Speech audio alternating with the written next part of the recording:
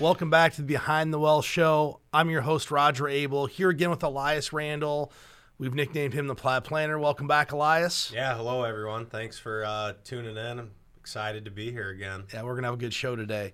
Elias and I, we spend a lot of time chatting in the morning, talking about what clients are talking about, kind of what's happening in the world. And I think one of the things that's really come to the forefront, and we've had more people tell us that this is going to happen, like somebody really knows, and that's that they believe there's going to be a market crash. And we believe it's fueled by people who are making predictions, and they may or may not be right, but what we know is most of the time they're not right. Yeah, and truth be told, we both get pretty fired up about this because it's like the people making these predictions, you're doing more harm to investors and retail investors than you are good by having these extreme views. Well, absolutely. And so one of the things we did is we actually went out there and we typed in the search term into Google, and one of the most highly searched terms in 2021 has anything to do with market crashes. And as you said, it's more harm than good. So today's show, we're all going to talk about why if there's a market crash, it probably doesn't matter long term. We're not going to feel good about it today. But we're going to talk about some of the reasons that most of the stuff you hear is purely noise or driven by an individual that has another agenda. Yeah, they're either selling a book or a subscription to a newsletter. Yeah, and I always think it's great to kind of go back and look, what are the relevant market crashes that we've seen in modern history? And the first one we should look at is 1929, and that's really what led into the Great Depression. It was caused by the overbuying of stocks on margin, and back then there weren't as much restrictions on margin requirements. So this led to a big sell-off because people couldn't satisfy the margin requirements, led to a depression, and ultimately led to more regulation in our industry. That leads us into 1973, 74. Oil prices were spiking rapidly. There was high inflation and bad monetary policy. I think one of the things we have to remember today about where we are in our cycle is that we have relatively easy monetary policy today. I mean, we have free-flowing money, ultra-low interest rates. So that's a little bit different than 1973, 74. Black Monday in 1987. This is a combination of, high oil prices started just going down very, very rapidly. We had tensions between the U.S. and Iran, and traders were now using computers, so it actually started making the market moves larger. Right. And bigger orders and bigger trades were taking place, first time ever. Well, and flow of transaction too, meaning it was no longer, and they were still there with the pen and the paper and stuff, but it wasn't done on just maybe a ledger. And I've made this argument a lot recently that I believe a lot of the volatility that we see in markets today is driven by how quickly someone can actually go execute a trade, whether it's a retail investor, a computer, a black box, an algorithm, a desk trader somewhere. They can literally just go do it with a snap of the finger, where back in 1987, if I wanted to make a trade, I had to call up my broker, and then my broker sent that order. You've seen The Wolf of Wall Street. I'll never forget in The Wolf of Wall Street when the guy is teaching Jordan Belfort at the time how to make a trade. He puts it in the thing and he pounds it. The thing goes shooting up. Shooting up to the ceiling. Right.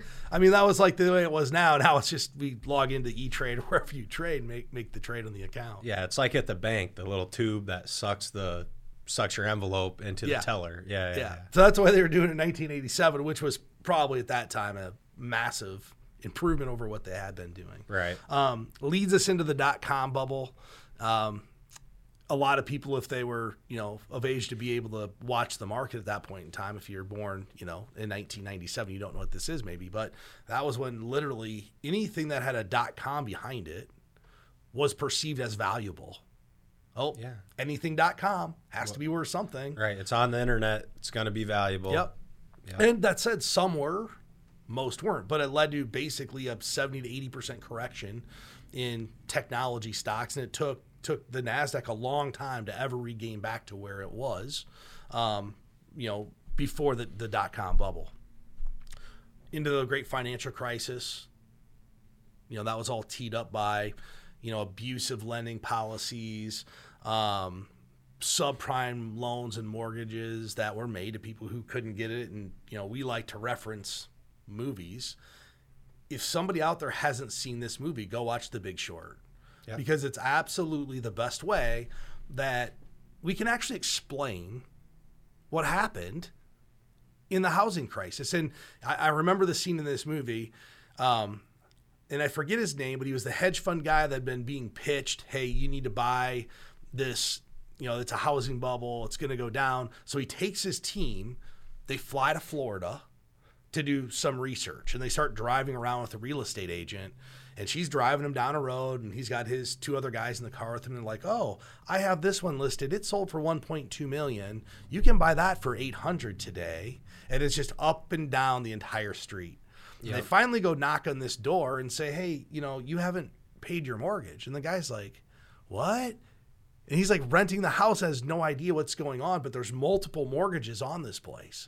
And then they drive to the gentleman's club and they interview a gal who works there, and she's got like 4 mortgages. Yeah. And then they meet with the mortgage broker, and they're bragging about giving away these ninja loans, no income, no job, no problem, we'll get you approved. And that is the abuse that led up to the financial crisis. And it was abused by people selling the loans, the real estate industry. Banks were greedy about how much they could make. Yeah, there was a lot of moving parts there. It was, but go watch The Big Short. It's a phenomenal movie. It just gives you an insight as to what's going on, because I don't think everybody was affected at some level by it, but I'm not really sure they understand why it happened. And if we start to understand why things happen, we just become more educated about what could happen in the future. And we just start seeing those things differently. And then ultimately, COVID-19. I mean, we had a 38% drop. That was a crash. Really, it's probably the first time we've kind of put our country into a purposeful recession. If you think about it, we just said, hey, everybody please stay home and don't go to work. I mean, this was 100% caused by a virus, but the reaction was the best way to deal with it was to shut everything down, and we've never seen that.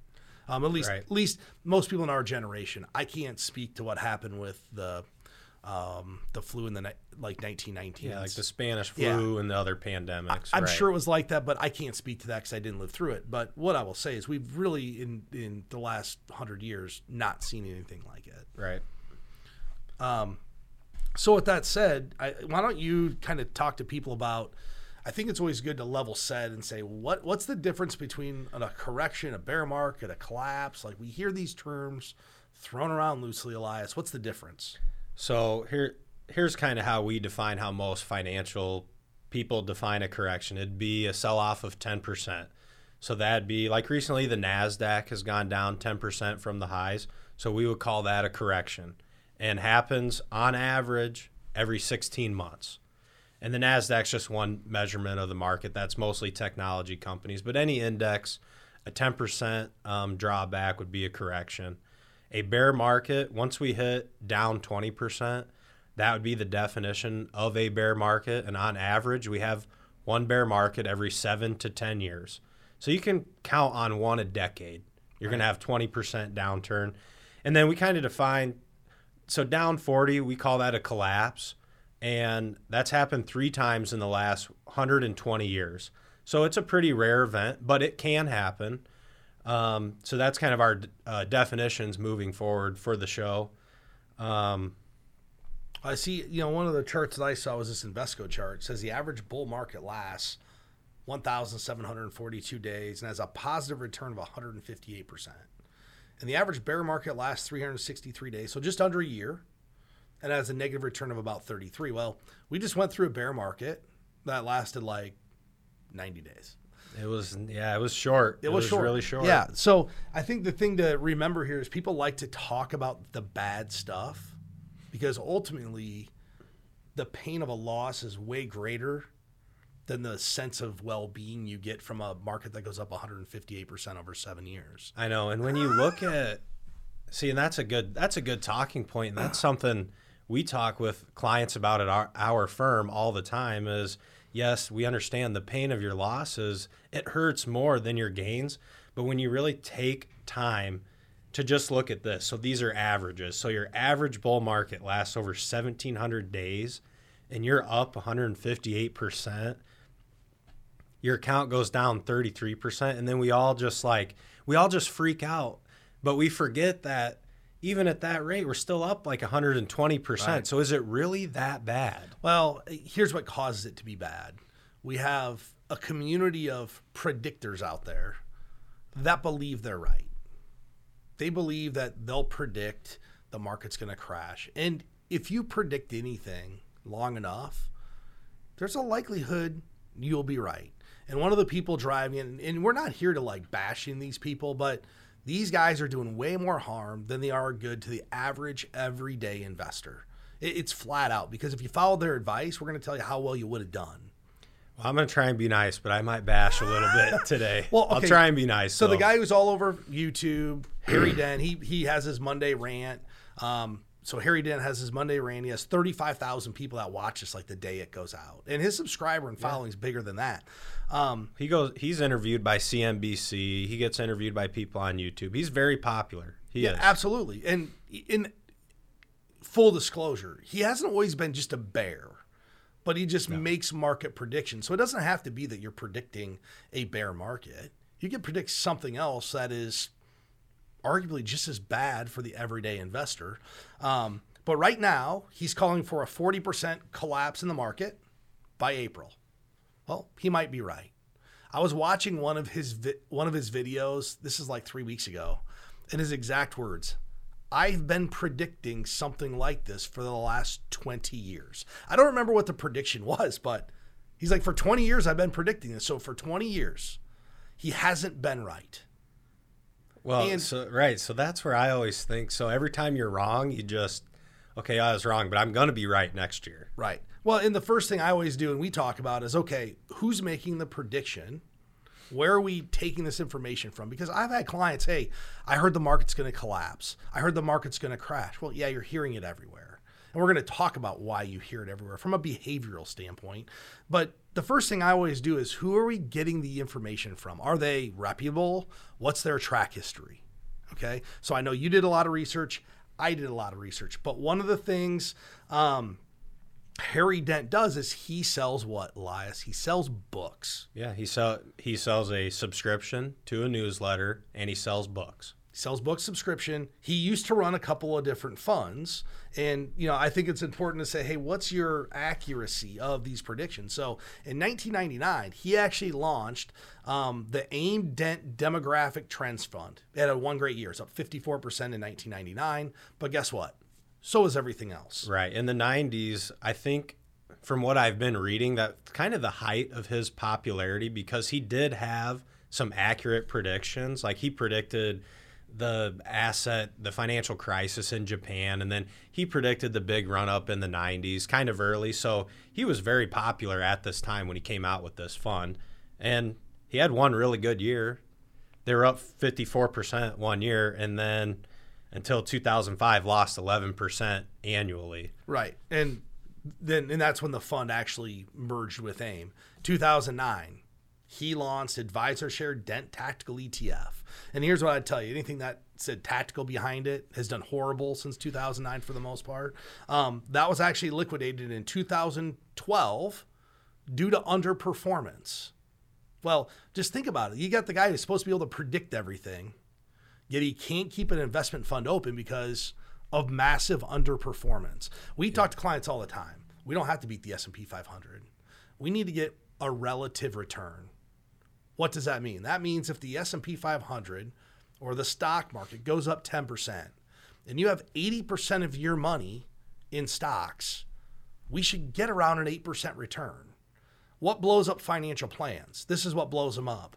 We're assuming we have a portfolio that has 80% stocks and the market goes up 10, and that portfolio does -2.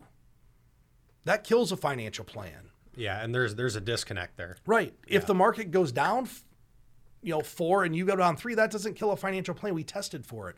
But when times are prosperous, We have to take part in those as long-term individual investors to actually be successful. Okay, so he claimed in 2009, this gets better, in 2009, he claimed that he called the bottom in the financial crisis. Yeah, okay? it's on his website. So you can go to harrydent.com. There's a list at the bottom of all of his accurate predictions. One of them is he called the bottom to the day of the market in 2009. Well, then he started this fund, and he couldn't even beat the index after he started the fund, after accurately calling the bottom. So think about how crazy this is. If an individual just invested into the S&P 500 at the bottom, if he could call the bottom and just bought the stock market, as simple as it gets, they'd be up 400%. And his clients would be super happy. Right. So I think it goes to the prediction. You can't predict this. Like, I would not listen to anything he's saying. So his most recent prediction, let's just look at this. Right now he's calling for a 40% collapse.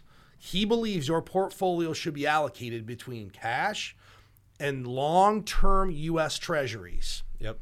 Okay. Specifically the 30-year Treasury. The 30-year Treasury, it's right there it's right there in print. So I went back and said, okay. And he made this call in February. Okay. So I went back and researched, said, what's the 30-year long-term Treasury done this year? What's it done? Because he's calling for it. So I want to level set this. Interest rates are tied to, trading in the 10-year Treasury. It's what most people look at. What's the yield on the 10-year Treasury? And if we understand anything about interest rates, there's a relationship between prices and yield. And as yield rises, prices go down. Okay. So you put $100 in and it pays a 1% yield, and that yield goes up to 1.5. That price comes down. Okay. Yep. The 10-year Treasury to start the year was 0.91. Today it's 1.57. So yields have risen rapidly. Yeah. Very rapidly. Some of that yield rise is due to this optimistic view of a recovery and concerns that inflation is going to actually follow that. Okay.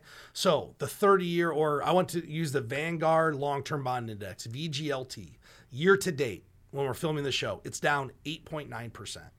The last 3 months, it's on average down 9.95. And the last year, it's lost 6.5. So he just recommended to everybody that follows him, to buy the most interest rate sensitive product potentially out there while interest rates are rising. If somebody did that, they lost 10%. Yeah. Literally in a very short period of time. So I can just go back, and here's a list of his books. 0 Hour, The Sale of a Lifetime, How the Great Bubble Bust of 2017 Can Make You Rich. There was no bubble in 2017. No, there was not. The Great Demographic Cliff, How to Survive and Prosper During Great Deflation from 2014 to 2019.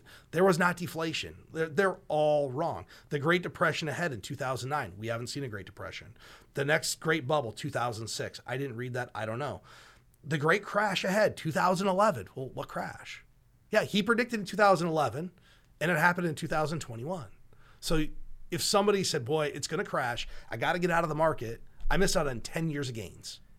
Yeah, and so these book titles, I mean, they're sensational, but the one that really stands out to me from 2017, 0 Hour. Like, to me, that's like, so is the stock market going to have a correction, or is it an apocalypse? Like, are we on the verge of just the end of the world?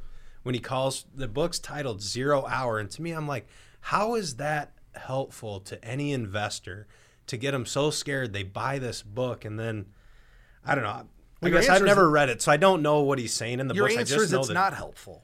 I mean, right. These predictions are actually way more dangerous to the individual investor than just being in the market and moving on down the road. Yeah, I mean, this is the reason people fail, because they listen to this stuff, and you did some research. We have some other stuff in here we're going to talk about. The reason people fail is because they make bad decisions with money. Inherently, people aren't good investors because it goes 100% against how we're built as people.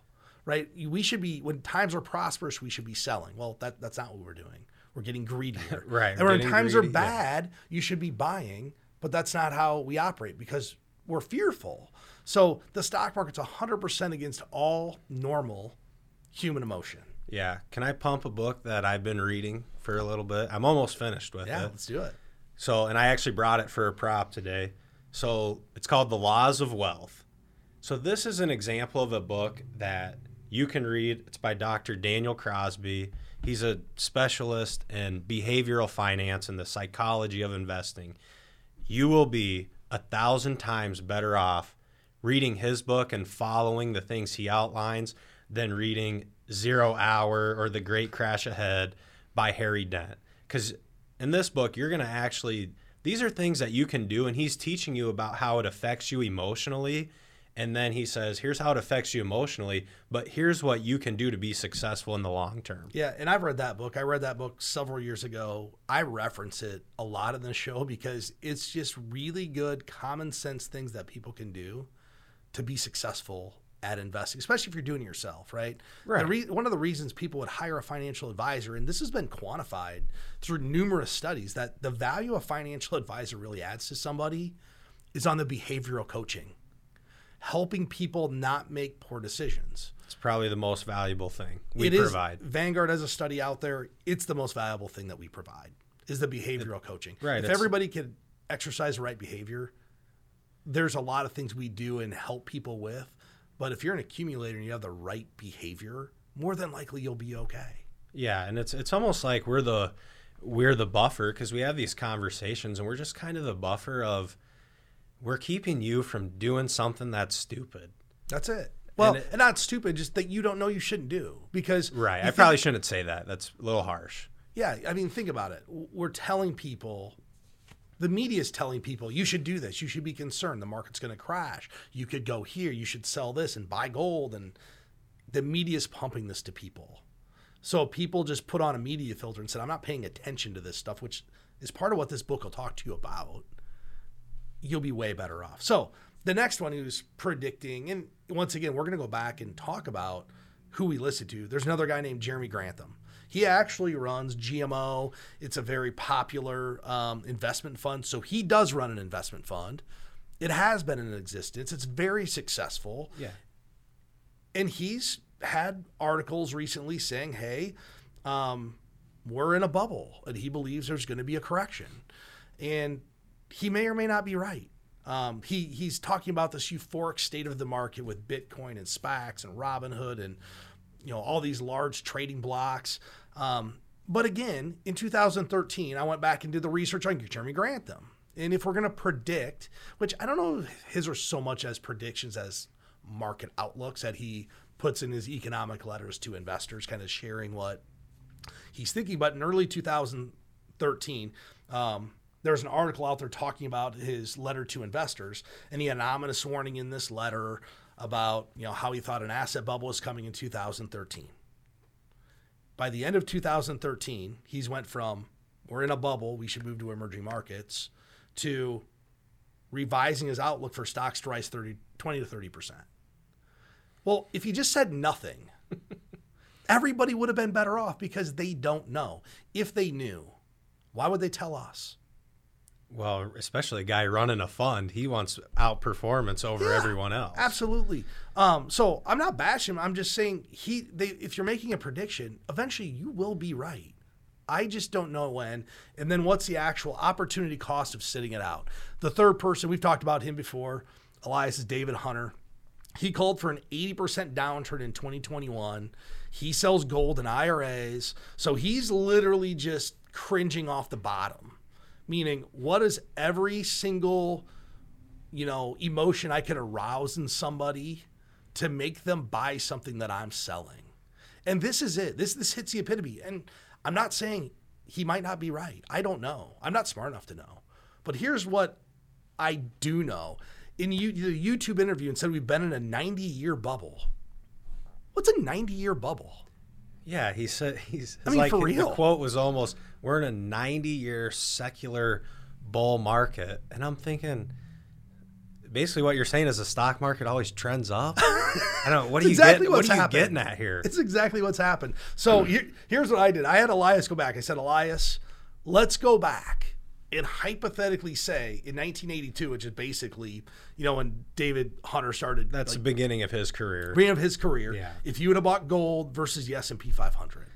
Yeah. So if you would have started buying gold from David Hunter, if you put 10,000 into gold in 1982, so you're 26 ounces of gold, and this price is a little old, but it was like 2,000 an ounce when I did this. You could have bought 26 ounces in 1982. It'd be worth $50,000 to $60,000 today.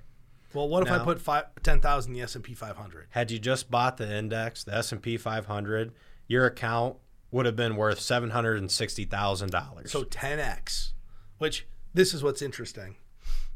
All the calls, hey, should I buy this high-flying stock? It might go up 10 times. This did 10 times what gold did by doing boring investment stuff.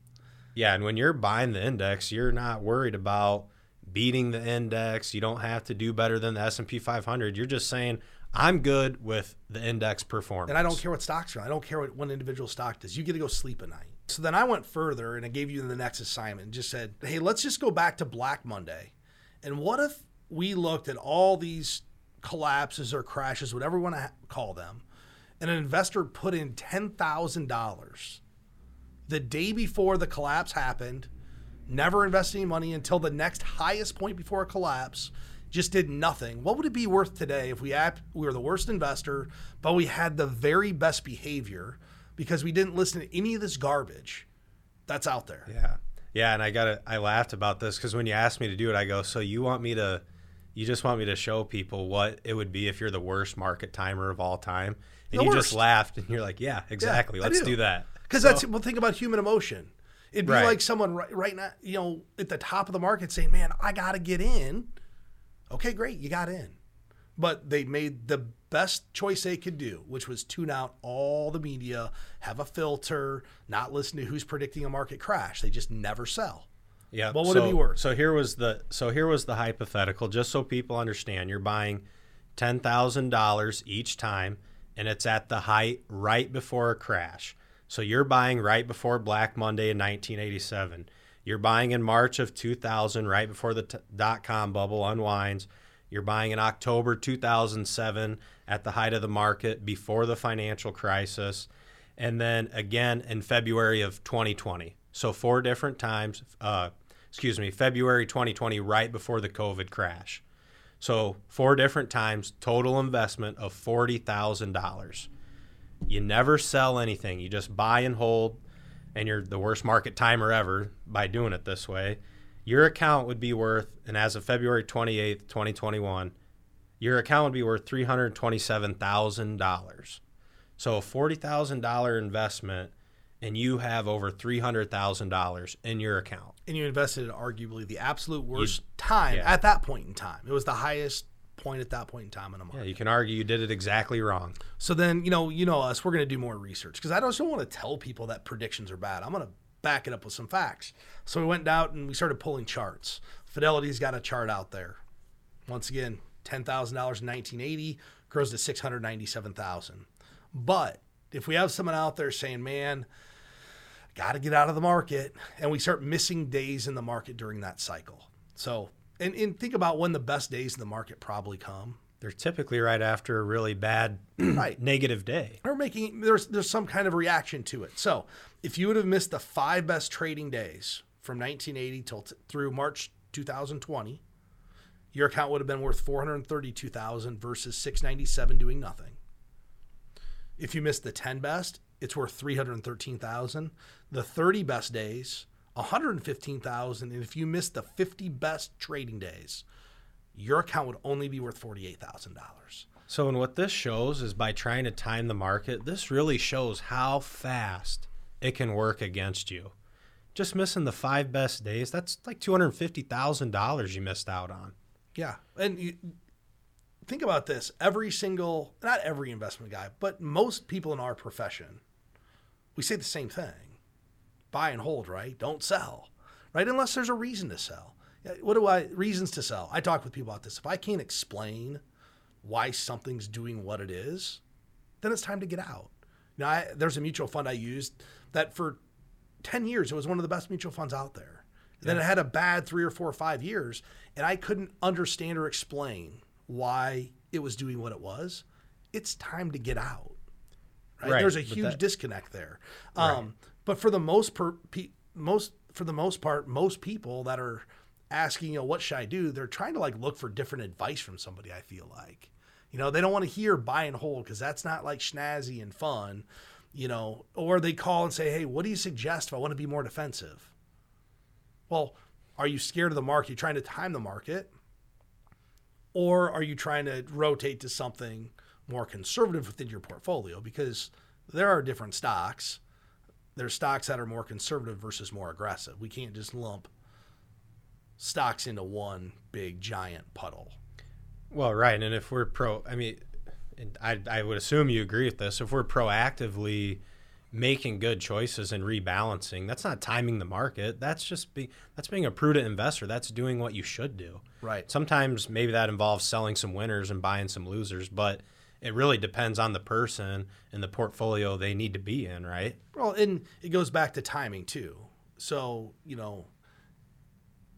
if you are taking money out of your investments for a retirement need or a cash flow, you should have some type of a distribution strategy established. So let's just say you're an investor and you're taking $50,000 out of your portfolio every year. And right now your cash position's zero and you're taking $50,000 out each year.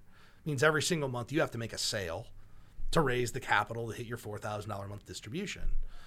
And you call me and say, should we go to cash? Well, the answer is we probably already should have some cash or cash alternative so that we're not selling stocks if the market crashes. Right. And this is just being inherently prepared for the future. And, I talk to people a lot about this. It's a lot harder to mess up during the accumulation phase when you're, saving money, because most people are putting small amounts of money in their 401k every month over a long period of time.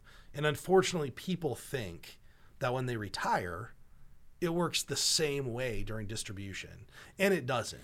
And the reason is what you don't want to do is sell when prices are deflated or depressed. Because once you do it, you've locked in your loss. So when you're in the decumulation or distribution phase, you better have a really, really good distribution strategy put in place to make sure you don't have to worry about this. Because I go back to your numbers. If a bear market lasts 363 days, and you're taking money out of the account, we better have a year of income there, if not two, and some other income sources coming in to supplement that so we don't have to sell a stock when it's at its absolute lowest. Well, right. And if someone is properly allocated, has a good financial plan, they're probably not going to end up in that situation because they've proactively planned for these scenarios. Right. They're planning. That's the key word, planning. And, once again, if somebody needs a plan, they can go to us at btwellshow.com. We can get them a plan and help them get on the right track, whether it's a financial plan, a distribution plan, or an accumulation plan. But you did some research on this. You found this from some of the guys that we follow. But there's a blog called The Seduction of Pessimism by Morgan Housel. And Morgan Housel, he's a partner at the Collaborative Fund. He's an expert on behavioral finance and the history of former finance columnist for The Motley Fool and The Wall Street Journal. So if you know anything, Motley Fool's super popular with like stock pickers. Wall Street Journal, most people know what the Wall Street Journal is. So Morgan Housel is, reputable. But he wrote this blog about the seduction of pessimism. And the first literally quote in here sums up why predictors are dangerous. Tell someone, and I'm going to quote it, tell someone that everything will be great, and they're likely either to shrug you off or offer a skeptical eye. But tell someone they're in danger, you'll have their undivided attention. And that's exactly what predictors are doing. Predictors and book salesmen. Harry Dent has our undivided attention. Yeah. The gold salesman has our undivided attention because people know that if they lose 80%, that has way more of an impact on them than them being part of a 7-year bull market that goes up 158%. So they are playing to their actual fears and desires in life to accomplish their narrative. And that's why it's important to say, hey, who's making the prediction? Are they reputable? And what's their motive behind this? Right? I mean, let's be honest. What's our motive behind our show and what we do? It's to help people put together a financial plan so they don't make mistakes that could be avoided. That's it. Yeah. Right. I mean, if we say we don't have a motive, we do. Yeah, we do. And well, I think, to help people do a financial plan, I also think to help combat some of this negative and bad financial advice that's out there. Absolutely, for sure. And so the other thing I want to add about Morgan Housel's blog, especially this one, Seduction of Pessimism. Anyone listening, if you have fears about a market crash, or maybe you've listened to Harry Dent or someone else recently, type in your Google search Seduction of Pessimism by Morgan Housel and just read the blog and kind of consider the things he's talking about. And I think it'll help ease some of your nerves, and you'll also understand why certain information elicits certain feelings from us. Yeah, for sure. So the last thing to round this out before we kind of call it a day, the last kind of piece of evidence we have that most of these predictions and the behavior of investors typically isn't good is Dalbar. And Dalbar's, it's a financial expert in evaluating and auditing and rating businesses. And they do all of these studies about what's the market done versus the average investor. They've been around since 1976. But this is what you need to know about why predictions aren't helpful, why bad behavior is rampant, and most of this media out there is not helping you. Over the last 30 years, the average retail investor has a 4% annual return. The S&P 500 has averaged 10. They've underperformed by 60%. If I underperformed by 60, think about this. You wouldn't be in business anymore. No, even better. If I underperformed by 60% the market every single year, I would be fired by every client. So arguably every single person out there that's doing this themselves should fire themselves, because they're probably going to increase their return massively. Seriously, if you've underperformed the market by 60%, you should fire yourself. Yeah, and don't complain about the fee, because that's irrelevant at that point. They're not paying a fee. If they're doing it themselves, they're not paying a fee. Right, but I'm saying if you hire a professional, if you're underperforming, you hire someone, that fee is well worth it. It's why all the studies, the Vanguard studies out there that shows, or they've concluded that the financial professional's value is in the behavioral coaching. There's small value in asset allocation, adhering to a plan, rebalancing, the things that maybe the everyday do-it-yourself investor doesn't do. But this is how we help people. The true thesis of why. So I actually had a lot of fun doing this show. I know it was thought-provoking for you. If anybody out there thinks they need to fire themselves, or if you need a financial plan, or if you need help with someone, go to btwellshow.com, click the hit the button to get a plan. If you like our show, please subscribe, like us on YouTube or on Facebook. We've got stuff on Twitter. And those are kind of my final thoughts. Elias, do you have any final thoughts you want to leave everybody with today? My final thoughts would just be beware of the radical predictions, and really just focus on good investor behavior. Do those things, and I know I'm not going to get your attention because I'm telling you everything's going to be fine, but everything will be fine. Well, Elias, thanks for doing the show with me today. This is Roger Abel signing off. Thanks, everybody, for listening. Securities and advisory services offered through LPL Financial, a registered investment advisor, member FINRA SIPC. The opinions voiced in this show are for general information only and are not intended to provide specific advice or recommendations for any individual. To determine which investments may be appropriate for you, consult with your attorney, accountant, and financial advisor or tax advisor prior to investing. All performance referenced is historical and is not a guarantee of future results. All indices are unmanaged and cannot be invested into directly. Premier Investments of Iowa Incorporated and LPL Financial do not provide tax advice. Please consult your tax professional.